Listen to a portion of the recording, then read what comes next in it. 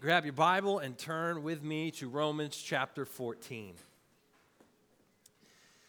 Before I married my wife, Amber, there was 1 year between the time I graduated college and the time of our wedding. So there was 1 year when I lived alone in a very small one-bedroom apartment. Growing up with 4 sisters and having roommates in college, I had never lived completely alone for that long. So I discovered that in my little bachelor pad, I could live how I wanted. I had some freedom to do things how I liked. If I wanted the apartment to be freezing cold, I could crank the AC down. If I wanted to turn all the lights on, I could turn all the lights on. If I wanted to take a 30-minute shower, by golly, I could take a 30-minute shower. I could also eat how I wanted. Now, I didn't have a dishwasher or an oven or a full-size fridge, so I did have to make do. I decided to exclusively eat off paper plates and plastic utensils. I did have a microwave, though, so I ate a lot of Hot Pockets. But I could also make my own schedule. If I wanted to sleep in on Saturday, I did. If I wanted to run to Dairy Queen at 8:30 p.m. on a Tuesday night, I did. And after just 1 year of living that way, I got married. And what do you think happened next? My wonderful wife, who I love so dearly, Amber, moved in. And that's when I realized that some things were going to change. First thing I noticed was we got these dinner place settings where everything matched. Like I had no idea your plates and your bowls should match. My apartment began to smell good all the time. We got a bath mat and a toothbrush holder. That was new. My schedule changed. My TV shows changed. My diet changed. I felt as though I had lost some of my freedom. I could no longer live how I wanted all the time, but now I also had to live how she wanted. But here's what I found. It was better. It was so much better. It turns out I like fabric softener. And those little Glade wall plug-ins. I liked lamps and eating salad on occasion. And I even learned to deal with those extra decorative pillows that kept popping up everywhere. Giving up the freedom of my singleness to be married to my wife turned out to be one of the best decisions I've ever made. And I gladly continue to give up my own way every day. Well, most of the time. To experience something better. Becoming a part of a church is a similar kind of change. When we join a church, we become bound together. We become a part of one body, one family. And that requires us to change some of the way we live, to consider the needs of others before ourselves, and to even lay down some of our freedoms for the sake of one another.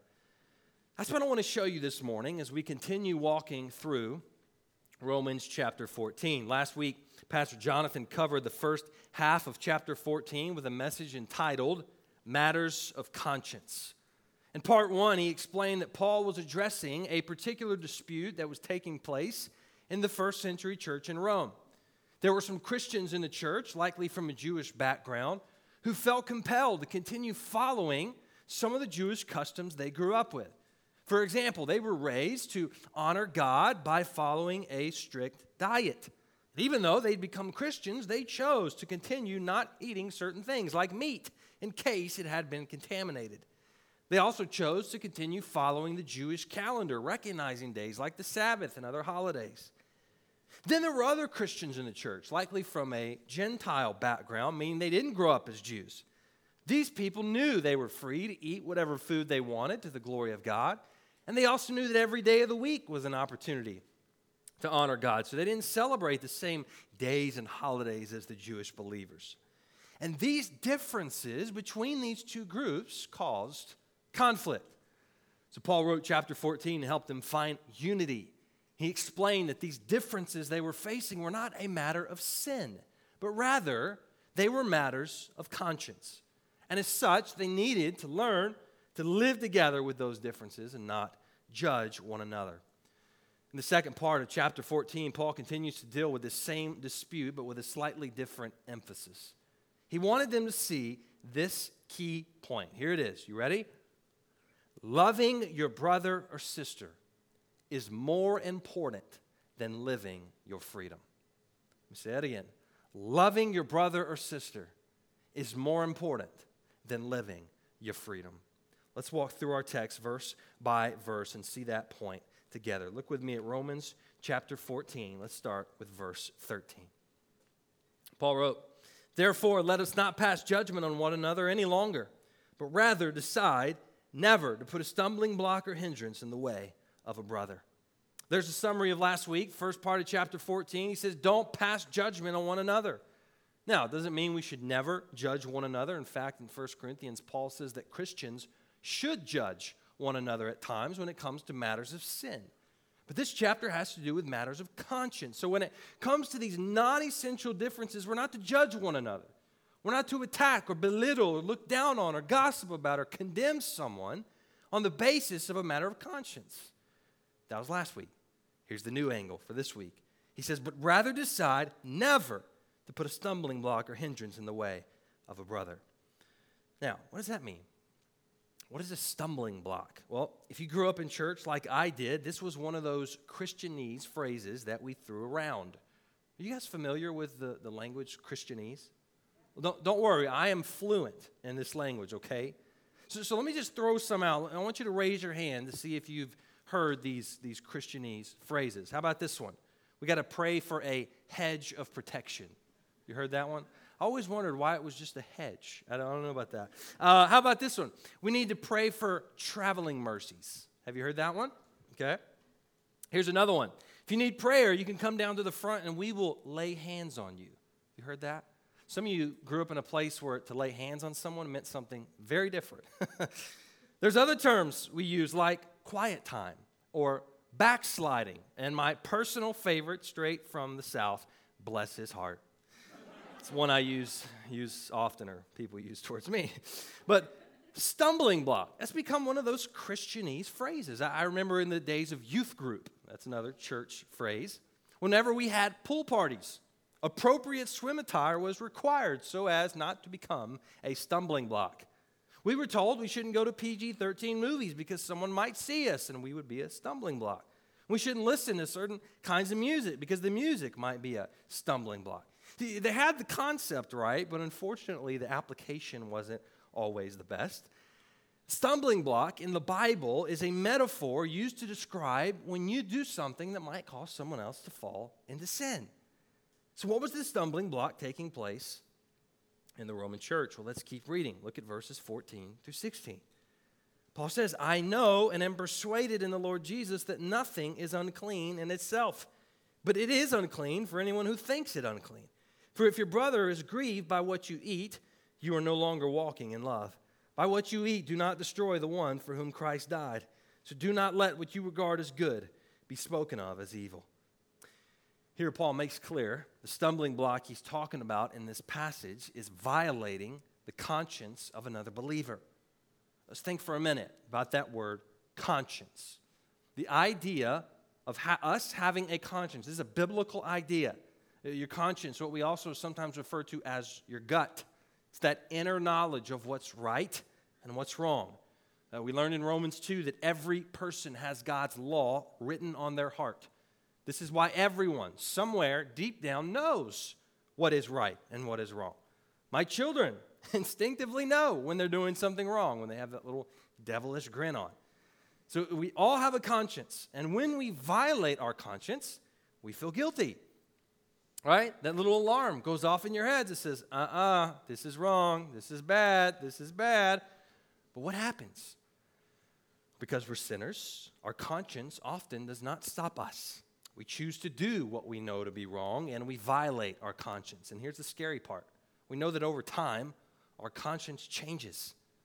You've probably experienced this. The first time you did that one particular sin, that one bad thing, you felt so bad. You were eaten up with all kinds of guilt. But the next time, you felt less guilty and less guilty and less guilty until eventually there was no guilt at all, and your conscience had become seared or broken. And sadly, that's where I think most people live today. It's where our culture lives. We have broken and misguided consciences, so we're confused as to what even is right or wrong anymore. But as Christians, we learn in Romans 12 that our minds are being renewed.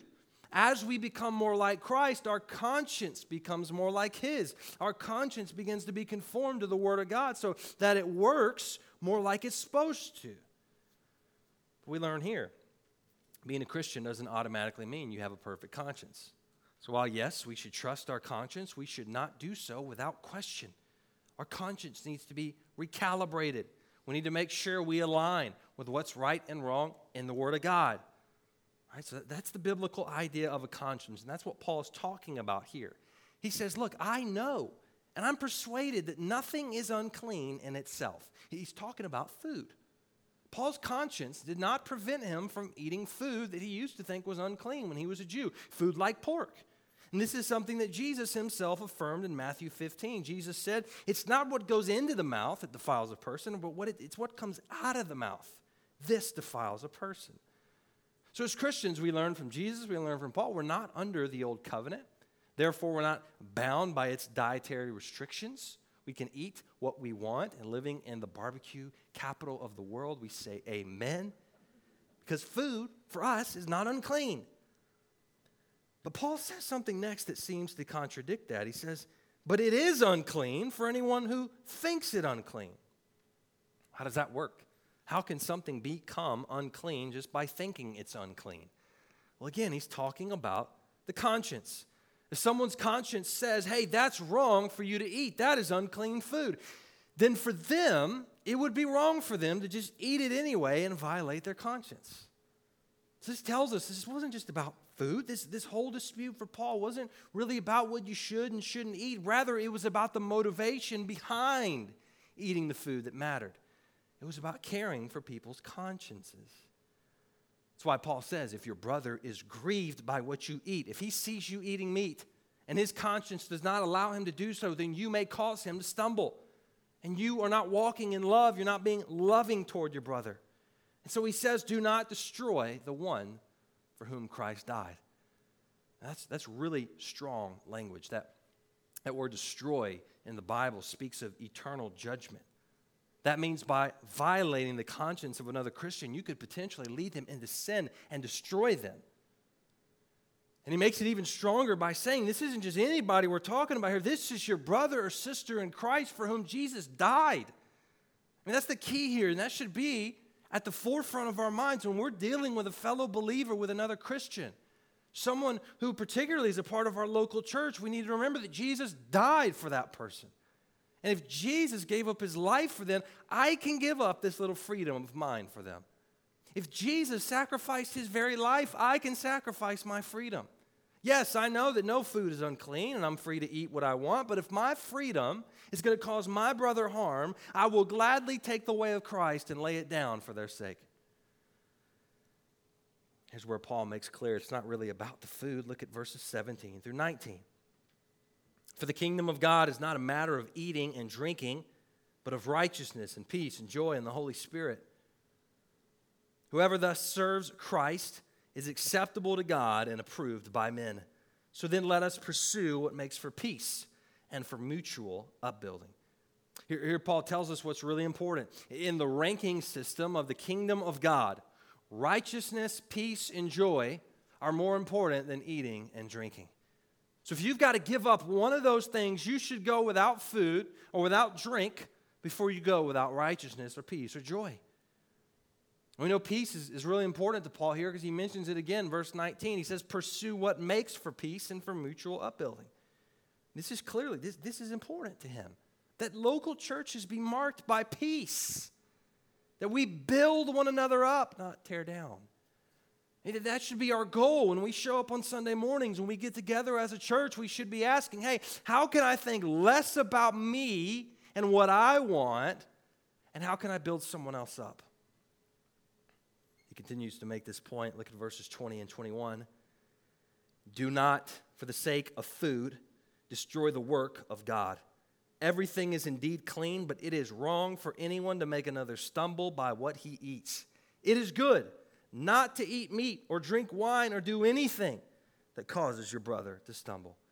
He reiterates again, he says, look, everything's clean. As Christians, we have the freedom. We can eat what we like. It's not about the food we eat. Rather, it's the way in which you're eating it. It's not okay to destroy the work of God, to cause a brother or sister to stumble. So he tells the Roman church, if that means you not eating, then that's better that you go hungry than that you harm another believer. He mentions here for the first time that drinking wine was also a part of this dispute.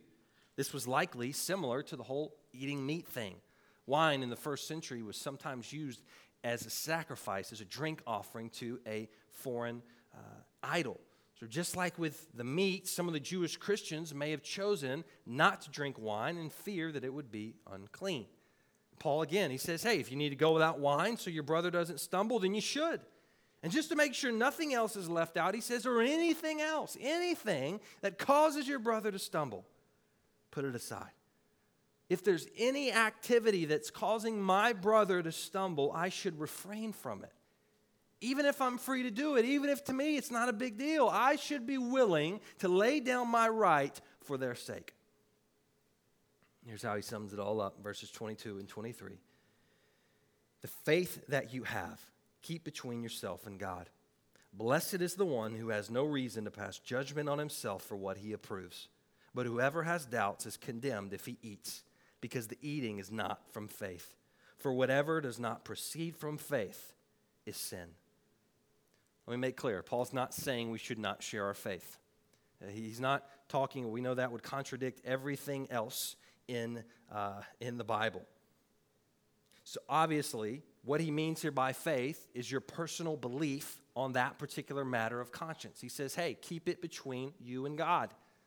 Doesn't mean we can't ever talk about our opinion or our conviction on something. And it doesn't mean we can't try and help another believer see our perspective. But what he's saying is that we don't need to rub it in. We don't need to boast about our freedom or to use it to look down on or to belittle another Christian. If you have the freedom to eat meat and drink wine, be humble about it. He says if you have the freedom to do this without violating your conscience, you're blessed in that. That's great.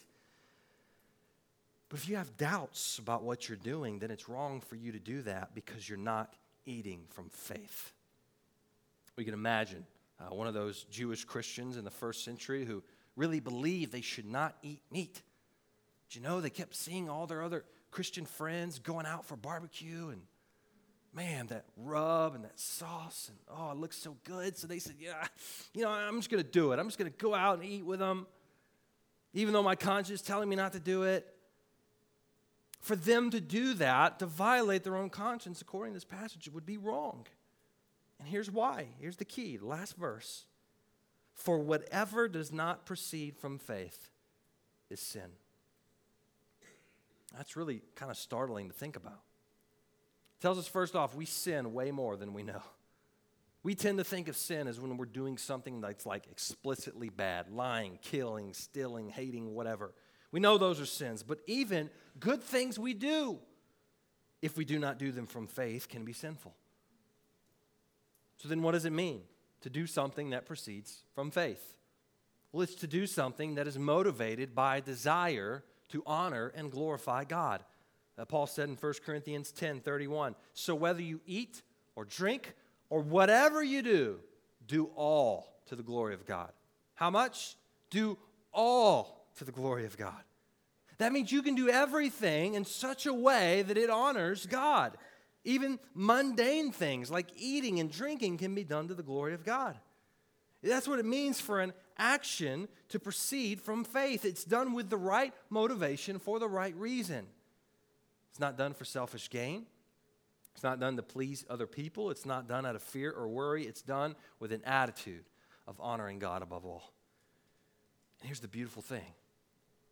You can do that in your job. You can do that in your hobbies. You can do that in your resting. You can do that in your enjoyment of things in life. When we do things with faith, with a heart to please God and glorify Him and a heart to serve others, we can do all things to the glory of God. That's Paul's message to the first century church.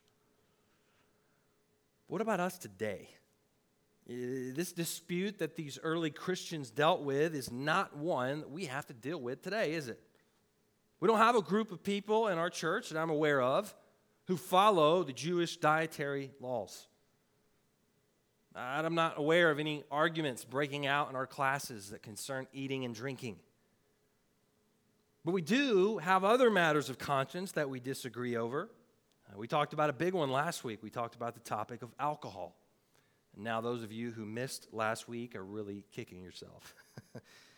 But there are other ones too. And again, I'm talking about things that are not made explicit in Scripture. I'm not talking about core essential truths about who Jesus is or matters of sin. Those are not things we can divide over because Scripture is clear. I'm talking about things that are less clear, less essential, areas where we have to use our best wisdom and judgment to honor the Lord.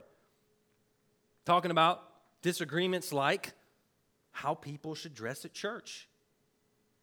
Maybe some of you believe that God deserves our best when we come to worship, and we should honor Him in how we present ourselves. While others of you may say, no, God doesn't look on the outside, but He looks on the heart. And we should actually dress more casual to make guests and other people feel comfortable. That's one of the issues we disagree over. Here's some others. These are some things I've personally witnessed Christians argue about. Hymns or modern worship songs? Public school or homeschool? Dancing or no dancing? And we were told growing up that young Christians should never hold hands because hand-holding might lead to dancing. Here's some more that we heard people talk about growing up. Rated R movies, bathing suits, social media usage, dating, playing sports on Sundays, reading Harry Potter books. How about politics? Anything there we might see differently? Yeah, I mean, we could go on and on here because, look, we all have different experiences, different things we are passionate about. And that creates an abundance of things that we could disagree over and even divide over. I mean, if we just went around the room, there would be nothing that we would all say, yeah, I agree on that. And believe me, we know churches, they split over all sorts of silly things. So here's what I want to do. I want to close by giving you 3 quick takeaways straight from the passage concerning how we should deal with matters of conscience. So real quick, here we go. Number 1, in matters of conscience, walk in love. Walk in love. When it comes to a matter of conscience, as Christians, we have a certain level of freedom. While we believe that God's word is sufficient, the Bible does not tell us exactly what to do in every situation. The Bible doesn't tell us how to vote in elections or what movies our kids should be allowed to watch or how much time we should spend on Facebook. But God has given us His Spirit, His Word, and a conscience. He gave us those things so that we can do our best to make our own decisions on these non-essential matters. That's what we call Christian liberty. We have some freedom to form our own convictions on issues that the Bible is not as clear on. But here's where we need to be cautious. Liberty has its limits because liberty is not more important than love. Let me say that again. Liberty has its limits because liberty is not more important than love. We cannot use our liberty to tear down another believer. That's what was happening in the Roman church. Love has to be our highest ideal as we relate to one another. So if my freedom on a matter of conscience is causing harm to my brother, then I need to lay down my freedom for their sake. Think back about the alcohol example. It's an easy one to think through. If your conscience allows you to drink alcohol in moderation, but maybe you have someone over to your home who their conscience believes they should abstain. Maybe they believe it's wrong to drink. Maybe they struggle with self-control in this area.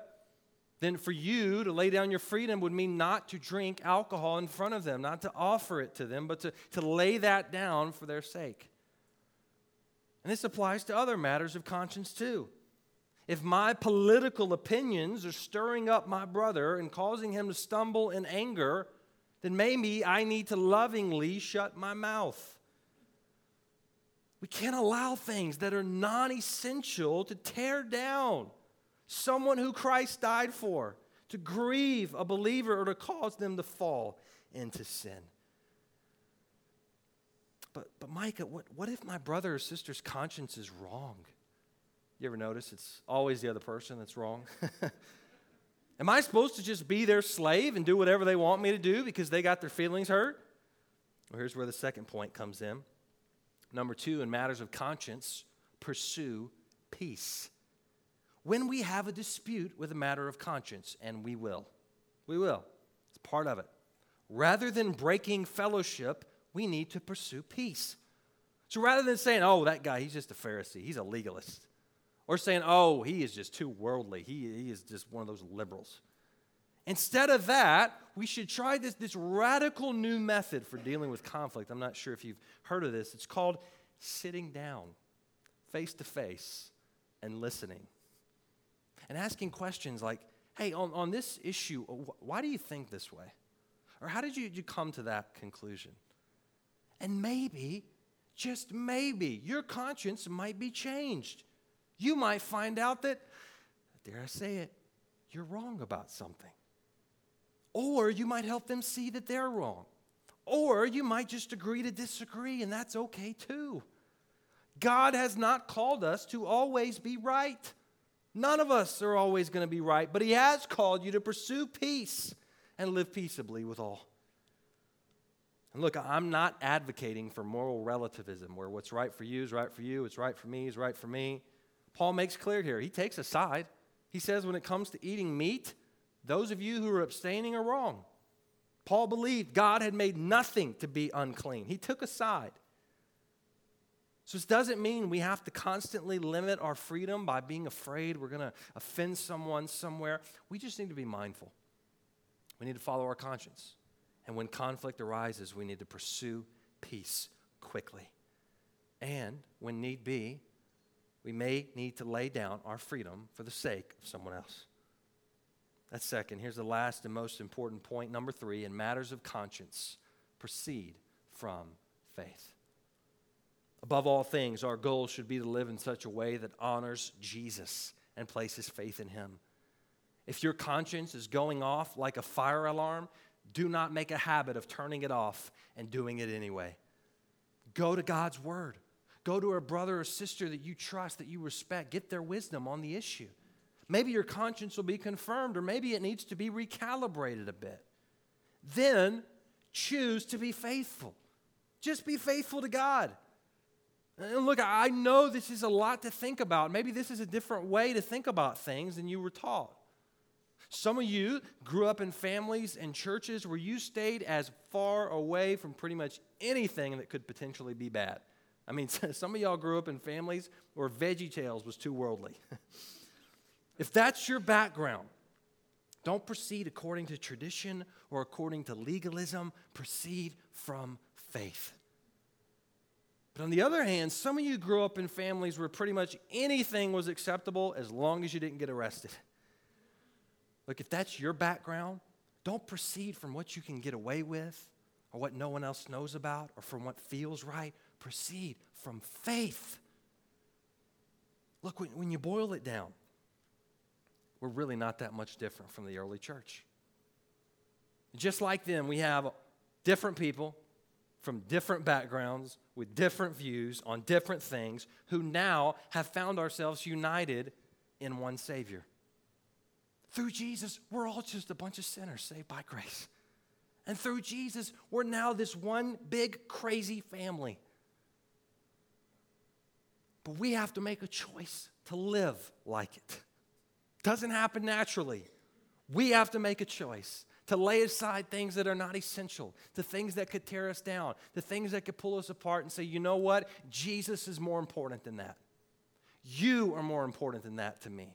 I care more about you than I do about being right and getting my way. That's a choice we have to make. I want to challenge you to make that choice today. Let's bow our heads.